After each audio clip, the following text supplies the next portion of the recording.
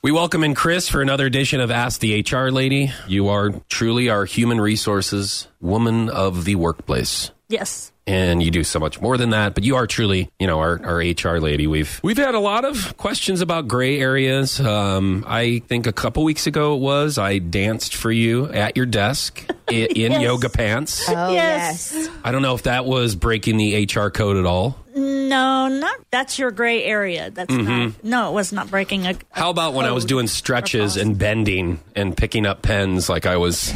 Now that could go past the gray area. Yeah. How about him wearing yoga pants in general? Wouldn't That's that be crossing past the the line a gray little area bit? too, yes. I thought so too. Yeah. It's just shapes. It's just, there's just all Crevices. different, right. Oh. Yeah, it's Oh, I just- know. Yeah. Thanks. Thanks. Really selling me good as a single guy out there. Painting a really hot picture.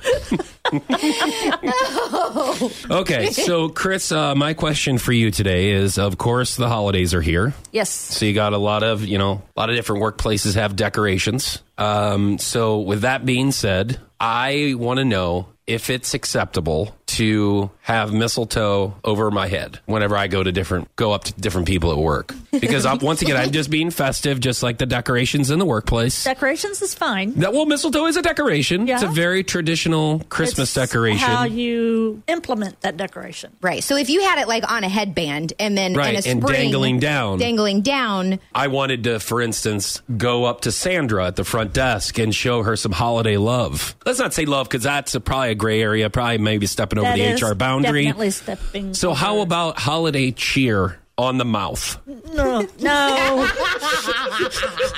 No, that's not acceptable. Why did you just squirm? I didn't. You've never heard anybody in the workplace say, "I would like to give you some holiday cheer on the mouth." What if they had Christmas cookies? And they're just playing an airplane game, and they're like, holiday cheer. Here it goes, coming in your mouth.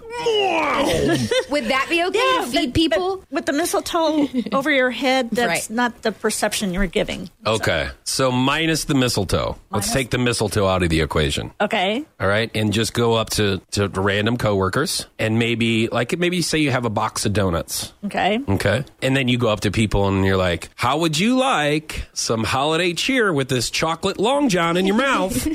And then just kind of play like a little fun little coworker game where you're doing like an airplane of a chocolate long john, just whoa, pew. Yeah. Or one end is in their mouth and you have to eat the other end of it and then meet in the middle. No, that's not acceptable. Like a noodle. No. Okay, yeah, Like a noodle.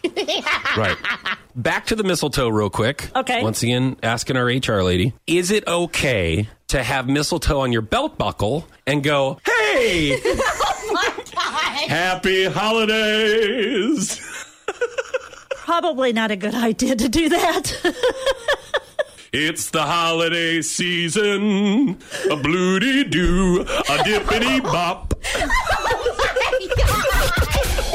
You're listening to Bach and Sarah on Power 96.5.